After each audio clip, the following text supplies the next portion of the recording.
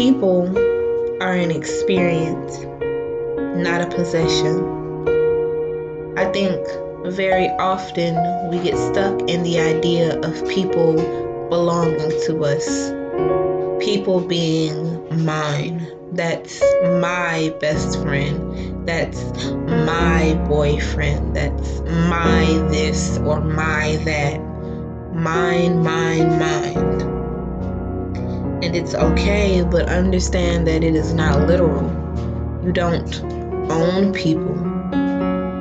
You experience them for however long it's meant to be. You learn from them and teach them.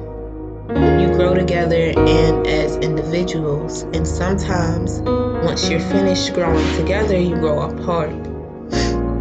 You love one another until it's no more, but you don't possess them. I recently got out of a relationship that taught me that love is not possession. Love is an experience. My partner used to always tell me, thank you for allowing me to experience you. And it took me a while to understand what they meant when they said that.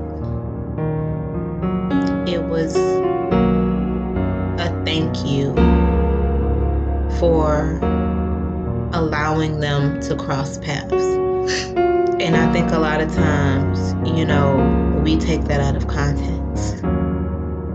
For me, thank you for letting me experience you means thank you for letting me love you and allowing yourself to also love me, for deterring, or not even deterring the past, for allowing me to walk this journey with you, even if it's just for a little while. I know that you are not mine forever, because the truth is, nobody belongs to anyone. We commit, but nobody can take ownership of us. I think it's great when we can allow ourselves to love without trying to possess, without trying to control, without trying to dictate and just enforce all of these rules, but to genuinely allow someone to be who they are and take the experience for what it is, whether it's good or bad. There's always something to be learned in these experiences. What did you learn from it? What did this experience teach you about yourself and about others? When you let go of the need to possess, the experience becomes more genuine.